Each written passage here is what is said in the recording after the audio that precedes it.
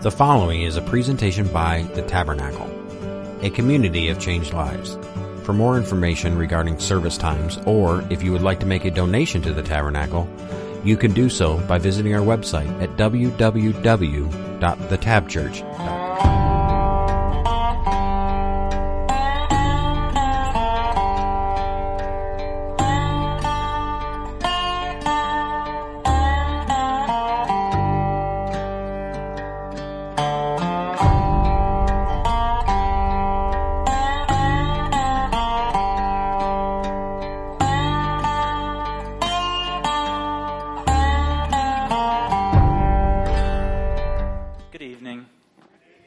How's everybody doing?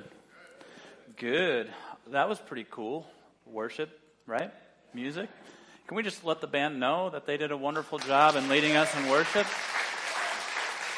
They can hear our clapping. It's cool.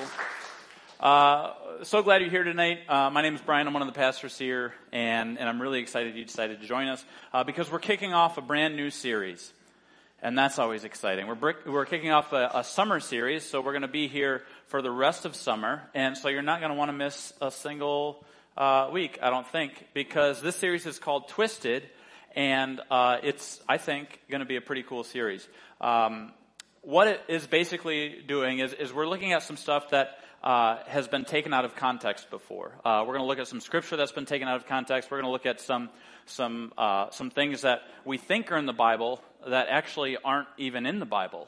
So that's going to be a lot of fun, and we're all going to get really hurt feelings, and we're going to be okay with it because we're Buckley in this community, and wherever you're from, you are now Buckley because you're here, and that makes us stronger, right? Whenever we get our feelings hurt, it's like, oh, well, that makes me feel sad. But you're right. Okay, let's keep going. So what do we mean by context? Well, I don't know if you know this, but sometimes people take things out of context. We twist things into a different way. Sometimes it happens in politics, but usually not. They're usually pretty straightforward and honest and don't twist anybody's words at all. So that's good. But what I mean by context is just the other day I was ordering some food at Dairyland at the ice cream place, and it was lunchtime, and I go in there, and the guy is talking on the phone, and he says on the phone, yeah, she's got a lot more energy now, and she's not biting on her leg anymore. What? Are you talking about a human?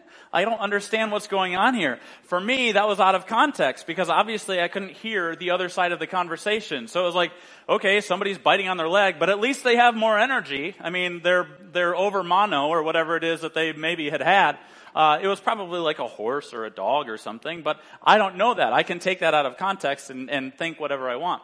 Another thing that I've done, taking something out of context, is something that happened to me. And this was a couple of years ago. This was before we had this building.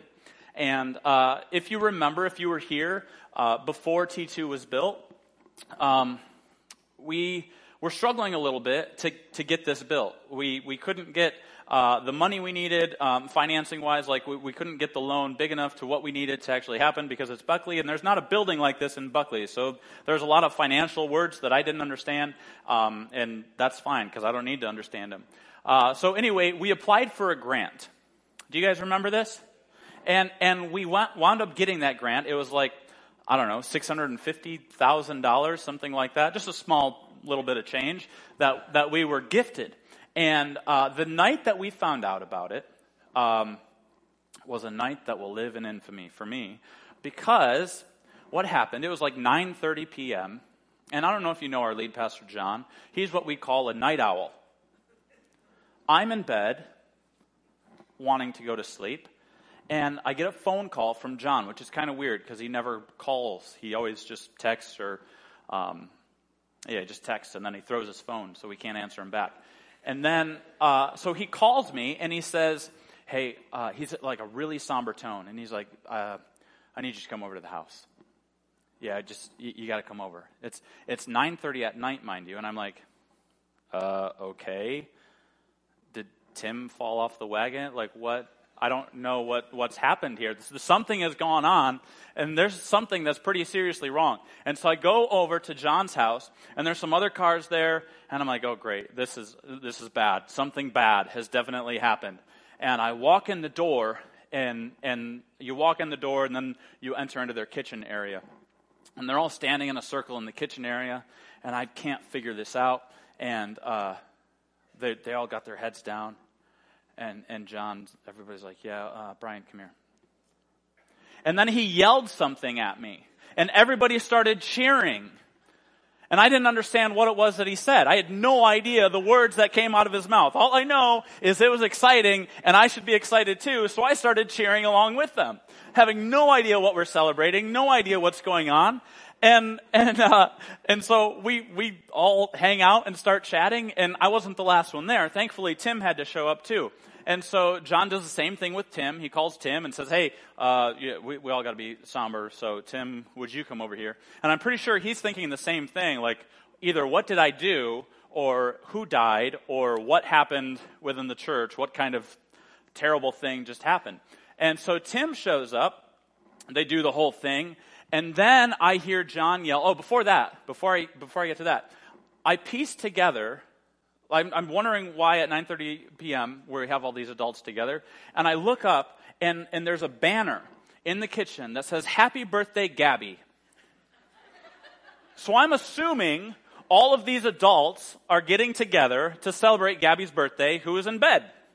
Didn't make sense to me, but that's the context that I had. I was like, Gabby's birthday, we're celebrating her birthday. Happy birthday, 9-year-old Gabby.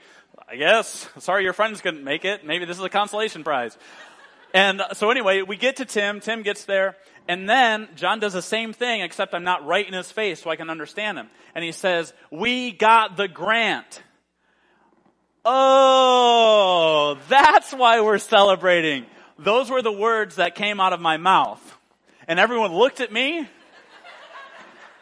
And they started laughing because they're like, of course, what did you think? I was like, well, it's Gabby's birthday. I don't know.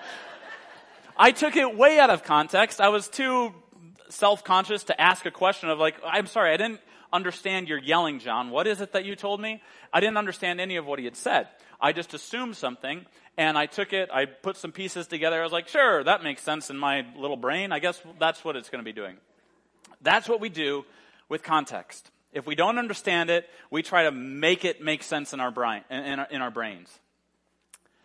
And that's a problem, as you can see, because it was not for Gabby's birthday at all, in fact. In 2 Peter 3:16, this is kind of the guiding verse for this twisted series. And it says this, Peter's writing, and he says, as he does this in all his letters, he's talking about Paul, when he speaks in them of these matters, there are some things in them that are hard to understand, which the ignorant and unstable twist to their own destruction, as they do the other scriptures. So that's going to be our guiding verse. What people do then and now is twist Scripture so that we can understand it, to our own understandings. We twist it to what we want to hear sometimes. Sometimes it's what I want to hear versus what it actually says. And we can do this pretty easily. And the scripture we're going to go through tonight is one of those scriptures that we've kind of done that with, obviously, because otherwise we wouldn't be talking about it. But that's why context is so important. In context in Scripture, we have a Fight Club saying that says, what's it say? What's it mean? What's it mean to me? What's it say? What's it mean? What's it mean to me? We go through those three questions. What's it say? Okay, so what does the verse say? And then what does it mean? Let's look around all the other scriptures. There's references that we can look at to see cross-referencing the little parts in the Bible. If you have a physical Bible, there's usually some spots where you can see where you can look up some other verses, that kind of stuff. So what's it mean? And then what's it mean to me? Okay, so I've figured out the context. I've figured out it's important sometimes to know the historical setting of what's going on. You want to know exactly what was happening in society at that time, what this church was going through, all of that kind of stuff. So whatever it is that you're reading, you're going to want to be able to just piece together this basically like a 3D model. When we look at it, in just one verse, we kind of get a 2D model of it. But we want to get a full 3-dimensional model. And so it's what's it say, what's it mean, and what's it mean to me. You can write that down if you want to. It's okay. So that's context, and that's what we're going to be looking at. And the scripture tonight is Jeremiah 29:11. Ooh. Don't get sad. Okay? A lot of us have misinterpreted that scripture. A lot of us have taken that scripture and twisted it. When we read Jeremiah 29:11, let's do that right now. It says, some of you have probably memorized it, "For I know the plans I have for you, declares the Lord, plans for welfare and not for evil, to give you a future and a hope." Sounds pretty good, right? I want a future. Anybody else want a future? Anybody else want hope? Welfare. Well, I'll take some welfare, right?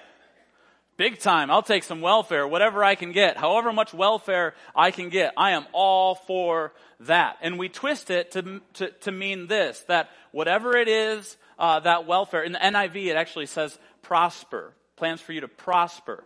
And we really gravitate to that word, don't we? Because it's like, okay, I'm going to prosper. I'm going to get a boat. I'm going to get this. I'm going to get that. Everyone, you get a blessing. Oprah Winfrey, you get a blessing, and you get a blessing, and you get a blessing. Everybody. And then I'm going to get a private jet. You read the news? That's what the preacher says. I'm going to get a private jet because God wants me to prosper. God wants welfare for me. So it's easy to slip into this prosperity gospel that says this is exactly what's going to happen to you. You're going to get all the things that you want. Everything you've ever dreamed of. God has a plan for you, and He's going to give it all to you. Whatever you want. Name it, claim it. It's yours. Right? Well, here's what we're going to do. We're going to destroy that tonight. Then we're going to rebuild it. And then we're going to apply it to our lives. Cool? And hopefully you like it a little bit more. It's going to be a little bit different of a meaning, but hopefully you like it more. So, destroying it.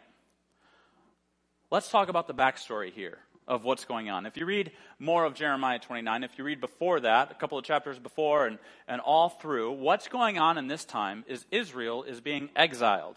That means they're leaving. They're being forced to leave. Nebuchadnezzar, King Nebuchadnezzar, has taken over.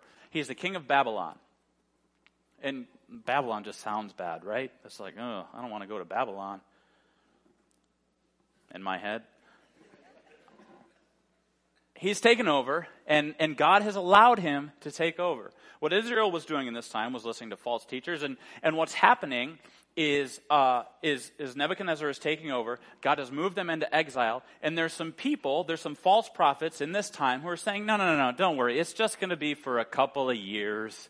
Don't worry. It's just going to be for a short amount of time. You don't have to go anywhere. Let's just stay here. And God is like, nope, you're leaving. And if you're not leaving, you're gone. Dead. Is basically what he's saying. He said, if you don't leave exile to Babylon, you will die. There's going to be a famine. I'm going to wipe you out. So either you go or you die. And some of the false prophets again were like, nah, it's fine. Don't worry about it. It's all good. All good. And God's like, I'm not kidding. This is what's going to happen. And so some of them leave, and God tells them, you better get comfortable. You're going to be here a while. You're going to be in exile for a while. In fact, you're going to be there for 70 years. God tells the Israelites, you might as well get married. You might as well have kids. You might as well let your kids get married and them have kids. Yeah, you're going to be a grandpa before you ever leave here. Or grandma. You better build your house. You better grow some vegetables. And you better pray for the leaders, because that land you're in, if they prosper, then you'll be okay too. If there's welfare there, then you'll get welfare. So pray for your leaders. You're going to be here a while. So that's the context of what's happening before Jeremiah 29:11. they're not in a great spot. Nebuchadnezzar, I don't know if you remember this, not a super great guy. You can read about that later on, and Daniel, he's king for a little while. So let's pick this back up in Jeremiah 29, verse 10. All right? It says, "For thus says the Lord, when 70 years are completed for Babylon, I will visit you, and I will fulfill to you my promise and bring you back to this place. For I know the plans I have for you, declares the Lord, plans for welfare, not for evil, to give you a future and a hope. Then you will call upon me and come and pray to me, and I will hear you. You will seek me and find me when you seek me with all your heart." So now we have context. We're going to figure out what this actually means in our lives. It doesn't sound like it really fits on a graduation card anymore. Unless they are going to college, that's kind of exile, and you're going to have to pay all this money and do all this stuff, and so maybe it does fit, right? But we take this and we're like, oh yeah, this is a nice verse. Let's put it on a graduation card. Let's put it here and there. But we've got the backstory. Now let's figure out how to apply this to our lives. We know what's going on in Israel, or with Israel. We know what's going on. They've left Jerusalem. They're in Babylon now. They're in captivity, and God tells them to get comfortable, basically. So what can we learn from this? Number one, God has a plan. God has a plan. That's comforting, right? The question is, do we believe in that plan? Do we believe that God has a plan for us? This part of the message is basically like God-sized faith 2. It's blockbuster season, so it's God-sized faith 2, the sequel. All right? We're going to go a little bit more in-depth with faith. God has a plan. God has a plan for us. He set it in motion a long time ago. There's things that happened with Israel that we can look back on our own lives. Israel went away from God a whole lot, and then they always came back. They went away, and then they came back. This is one of those times where they're going away. And in our lives, I think we can do the same thing, where sometimes we're like, okay, I'm really close to God, and then, hey, that looks interesting over there. I'm going to go over here. Okay, never mind. Back to God. Oh, wait, that looks interesting again. We do the same thing that Israel does. We don't always trust God's plan. But God has a plan. He set it in motion a long time ago. He sent his son Jesus to die on a cross for us, to live a perfect life, die on a cross, raise again from the dead. We believe that as Christians. It's one of the thing that we hold on to. That's part of God's plan for us. So God has a plan collectively for people. God has a plan individually for each person here, which is nice, I think. So we know that God has a plan. That's our foundation. We know that God has a plan. Now what? So far, Jeremiah 29:11, we're good. He says, "For I know the plans I have for you." Pretty easy to figure out. God's got a plan. Okay, we can go on. So God has a plan. So thrive in the tension. Israel had to thrive in the tension. They're in exile. They're far away from their home. Things are not comfortable for them. Life isn't turning out the way that they thought it was. In fact, some of them are never going to escape exile because they're going to be there for 70 years. In fact, a lot of them are not going to escape exile. Most of them, I would say, would not escape exile. That's not a very comforting thought, to think, I'm never going back to my home. But yet we see them thrive. If you read on into Daniel and keep going, they thrive in that tension. Now, what do we mean by tension, and what does that mean for us? I don't know if you can tell this or not by the way that I am. Working out. I feel like I know a bit about that. You agree? Sweet. Perfect. All right. I wore a shirt to make it look like I work out. But when we work out, some of us know this. What happens is when you lift weights, when you run, when you do all this stuff, your muscles are breaking. They're tearing apart. They're being stretched. there's tension put on your muscle. And then what happens is the next day you're a little bit sore, and then the day after that you're even more sore. What's happening is that's getting rebuilt. Those muscles are getting rebuilt and making you stronger. So in faith, isn't it cool how God has wired every part of our lives? He can even look at how our muscles are formed and how our muscles grow, and we can relate it to faith. That tells me we have a creator. So what happens is in those tension, those moments of tension, our muscles grow. In those moments of tension in our lives, our faith grows. Which is pretty cool. But it's hard. But thrive in that tension. Know that God has a plan. Know that God has a plan and thrive in the tension. That's what God wants, because if we look at James 1, 2 through 4, this is a great example. Let's go there. It says, "Count it all joy, my brothers, when you meet trials of various kinds. For you know that the testing of your faith produces steadfastness. And let steadfastness have its full effect, that you may be perfect and complete, lacking in nothing." A lot of times we pray, and our prayer is for getting us out of that tension, to get us out of that trial, to get us out of this. God, I don't want to be here. Can you please take me out of this situation or that situation? And what we should be praying instead is, God, give me wisdom. What are you trying to teach me in this moment? What are you trying to teach me in this tension? That's when we thrive in the tension. We're not just sitting in it. We're not just wallowing in that tension. There's a lot of bad stuff that's going to happen to us. Whether it's self-inflicted or the world brings it on us or whatever it is, we're going to have a lot of things going on in our lives. And sometimes it's not going to be easy. But it's what we do in those moments that's either going to grow our faith or we're going to walk away. God would want us to thrive in the tension. Know that He has a plan. That's faith. And thrive in that tension. Count it as pure joy when you face trials. Sounds pretty difficult. But with God, it's possible. With God, it's possible when we lean on Him. So the next thing we have to do, God has a plan, so thrive in the tension. God has a plan. This is what Israel does. Get to work. An active faith is what's necessary. Get to work.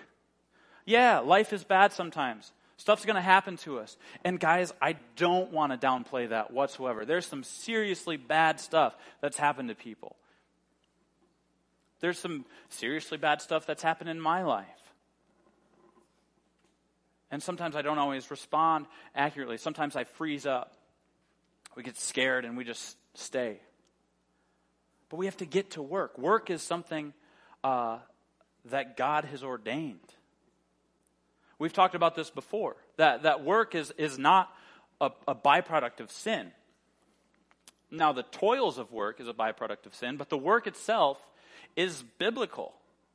We need to get to work. There's a lot to do. Thrive in that tension and get to work. God has a plan. God has a plan, so let's get to work. Let's build houses. Let's farm. Let's marry, and let's have kids and do all that kind of stuff. Let's get to work. See, in the Garden of Eden, back in the beginning of the Bible, there was work there. I was talking to Pastor Tim this week, and he has this idea, and I have the same idea of when we think about the Garden of Eden.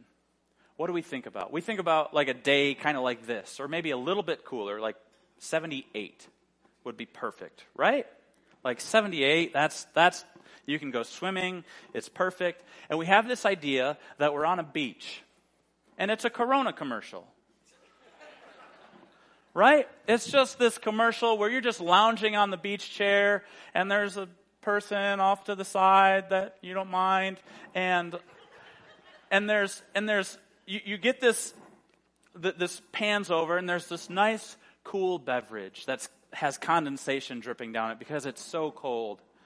That had to be Eden, right? I mean, come on, that's the Garden of Eden. No, there was work involved. Adam had to name all the animals. There was work to be done in the garden. It didn't just grow itself, but there was work to be done. So why would we assume that we're any different? There's work to be done. No matter how old you are, the work can look different, but there's work yet to be done. If there's a person anywhere in this world who doesn't know Jesus, guess what? There's still work to do. There's people in this town, as big as this church is, there's people in this town who don't know who Jesus is. So is our work done? No. Correct. Yeah, we might have some things happening to us, and that's pretty sad, but we can't let that handicap us. We can't let that stop us. We have to thrive in that, ask God, what are you teaching me in this moment, and get to work. Don't let it stop us. So God has a plan, thrive in the tension. God has a plan, get to work. God has a plan, so seek Him. Seek Him. Who has the plan? Do I have the plan? I have plans, but they're not very good ones. And they often fail because I don't plan things out very well. I don't have the plan. You don't have the plan. Nobody on earth has the plan. Who's got the plan? God, thank you. God has the plan. So wouldn't it make sense for us to seek Him? The one who has the plan for our lives? The one who holds everything, who holds our hope, who holds our future, who holds all of the plans that we could ever possibly dream of, who holds our life. Wouldn't it make sense to seek Him and Him alone? See, we talked last week about our focus being amplified when we have God-sized faith. This is the exact same thing. Seek Him. Don't seek whatever money it is that you can grab. Don't seek whatever job it is you can grab. Don't even seek your family. Seek Him. And all these things will be added unto you. In verse 12 and 13 of this passage, I wish we wouldn't stop at verse 11 all the time. If we're going to write it on our wall, we should write verse 12 and 13 too. Just get a bigger wall or write smaller. Then you will call upon me and come and pray to me, and I will hear you. That's not getting taken out of context. You will seek me and find me when you seek me with all your heart. So with all of your heart, with everything that you are, with everything that I am, I need to be seeking Him. Not the Corona lifestyle. And what's cool is when we seek Him, when we're thriving in that tension, when we understand all these things, when we get to work, somehow there's peace. Do you know in Jeremiah 29:11 that word welfare can also be meaning peace? It means peace.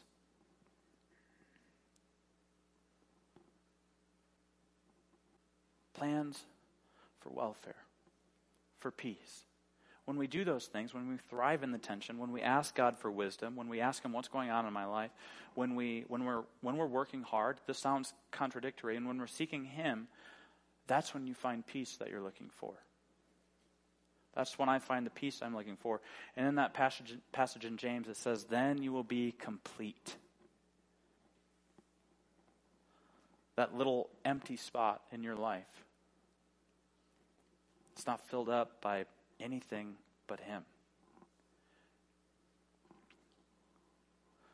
So God has a plan. There's a friend of mine, he's one of the worship leaders in Manistee. And so I've gotten to know him a little bit. His name is David Hoflinger, and his wife is Lindsay. And they're expecting another baby. I think that's like 12 for them. I'm pretty sure. And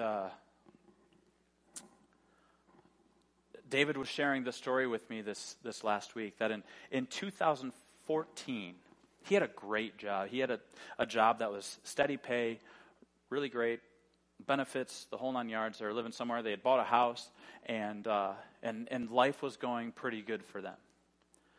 And him and Lindsay got the call to go into ministry, to go into vocational ministry, to say, leave everything and go into vocational ministry. And not just vocational ministry. God says, I want you to help plant a church.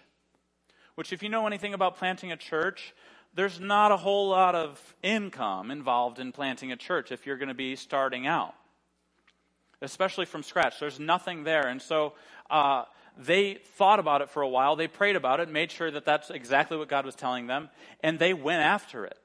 So in the fall of 2014, they decided that they were going to go into vocational ministry, and they were waiting for the right opportunity. By the time March rolled around in 2015, so about 6 months later, if I do math correctly, about 6 months later, they started with a church. They moved their family, and they started a church. It was in southern Michigan that they were going to plant this church, and there wasn't any money, there wasn't anything around for them. So they're planting this church. Everything's going pretty okay as far as that can go. There's not a whole lot of money coming in, but they did photography and they do videography, and so they were able to supplement their income a little bit. And then David tells me this part of the story, and he starts crying as he's telling it to me on Thursday. He says, I walked into a church, and there are these pictures of children from Ethiopia. And these were children who were orphans. And David, with tears in his eyes, he says, God told me. He looked at one of the pictures, and God said, that's your son. That's your son. And this didn't make sense to David at all. That's my son? God, you understand, I just went into ministry. I just left this job. I don't have a whole lot of savings.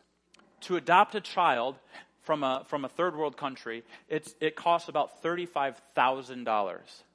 So this was not just like a little, hey, I guess I'll adopt a kid today and go to the Humane Society and pick up a child and then come home. That's not like, here's your $200 fee if I need to, and then you have a child. That's not the way it works. There's a really, really long and difficult process involved in this. So 6 months after they get the call, a month after they're in ministry, they get the call from God to say, you need to adopt a child.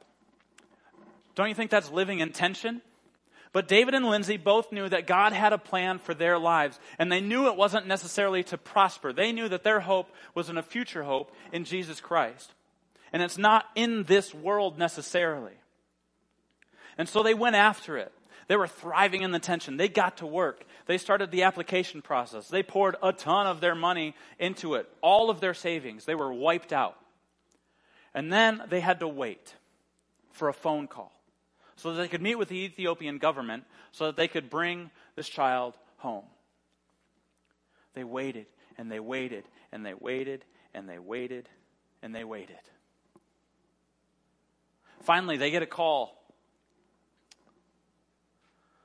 Much later, like a year later, they get a call from the Ethiopian government and says, you have a court date in 2 days. You need to get here. I don't know if you know this, but flights aren't cheap to Ethiopia. They had to raise $5,000 to buy tickets to get to Ethiopia in 2 days. Otherwise, the adoption is over. Guys, that day, this is faith. This is faith. Okay, this is what happens when you throw all of your eggs into God's basket and say, okay, this is where I'm going to go. This is exactly, I'm going to thrive in the tension. I'm going to get to work, and I'm going to seek Him.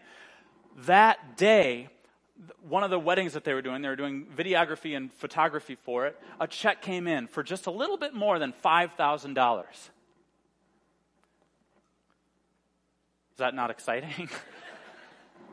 A check came in that day that they got the phone call for $5,000. They booked their flight and they went to Ethiopia, and they sat in a courthouse for 8 hours, and a judge did not see them. Twist in the story. Do you think that's tension? That's a little bit of tension, right? You flew 27 hours to not meet with a judge. But they didn't give up. They kept working. That day, they sat in the courtroom and waited and waited and waited. And then finally, everything closed down, and they're knocking on the door. And finally, the judge opens, and they say, will you please hear our case? We have to go back on a plane in just a couple of hours. We need to meet. The judge said, okay. So they meet. The judge meets them. They go through this whole process. I don't know what they talked about. And they left without a child. Because there was more stuff that had to go on, more processes that had to go. 27 hours back home. Do you think there's tension in those 27 hours? Are we going to get this child? We've just paid $35,000. Finally, October 2016, they bring their son home.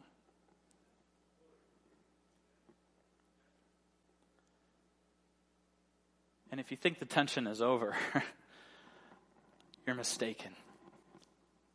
I was talking to David about he's a volunteer. He leads worship every single weekend. He's playing drums tomorrow because we needed somebody to play drums. He's someone who just shows up and does the work. He doesn't ask what needs to be done. He doesn't ask what he can do that's going to benefit him. He just comes in and does the work. All week long, he's at the church. 77 Hancock Street in Manistee. All week long, he's there just serving. Why? Because he's seeking him. And he's focused on him. He knows that God has a plan. He knows that God has a plan for the tabernacle in Manistee. So they bring him home. His name's Ransom. Hopefully you get to meet him someday. But it doesn't stop there, because now they have this Ethiopian child that they have to acclimate to American culture. He's got to learn the language. He's got to learn what McDonald's is. He's got to learn all this kind of stuff. So they're still thriving in tension. All they do is their photography business and their videography business. But you know what he said to me? He said, I could have held on to that job that I had in the beginning. I could have done all of those things. I could have kept the house. I could have kept the family all tight-knit, and I could have kept getting a paycheck. And those are all good things. He said, sometimes we hold on to the good things, but we miss out on the great things. We miss out on the great thing. He wouldn't have another child if he had just played it safe, if he didn't thrive in the tension, if he didn't get to work, if he didn't seek him, if he didn't believe that God had a plan. This child would never have been where he is now. They saved a life because of this, because of the risk. And he said, you know what's the best part? The adventure. That's the best part. I've been all around the world. This is him talking, not me. He's been all around the world and seen all of this stuff, him and his wife together. It's a beautiful story, isn't it? But there's tension there. It's not an easy life. But they wouldn't trade it for a single thing now.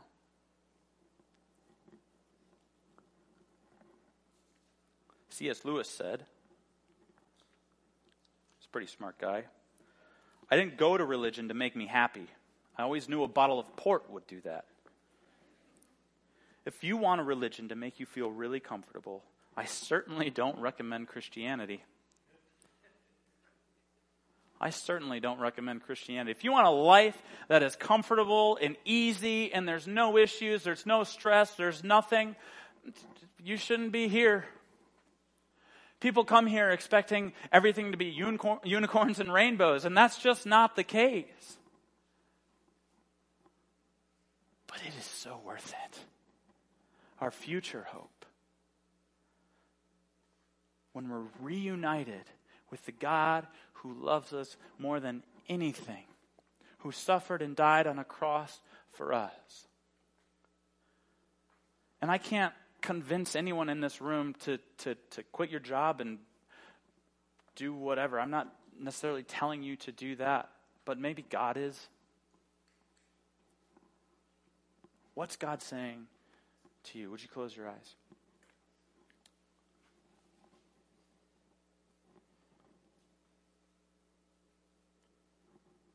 Jeremiah 29:11 takes on a whole different meaning when we see what Israel went through. And for us, what does that mean? For you in your life, what does it mean to thrive in the tension? What issue do you have going on right now?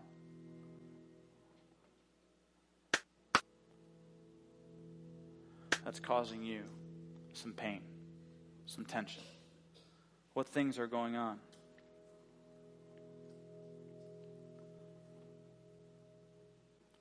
God has a plan for you. And it might not be to take you out of whatever it is you're going through. So in this quiet moment, I'd like you just to ask for wisdom.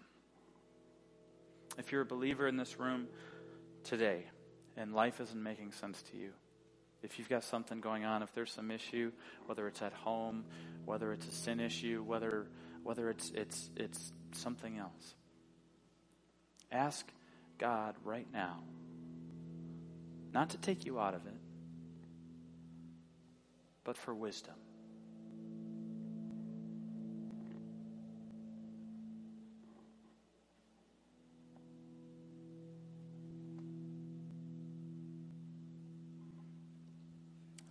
Now I just want you to ask God what it is He wants you to do.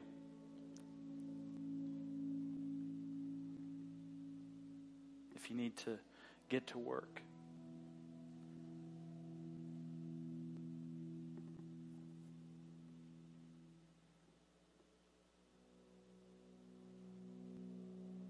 then lastly, what I want you just to ask, and this is for everyone in this room, whether you're a Christian or you're not a Christian, just try this out. Ask for a heart that would be seeking Him, that wouldn't get distracted. If you're not a Christian in this room, you're at least curious.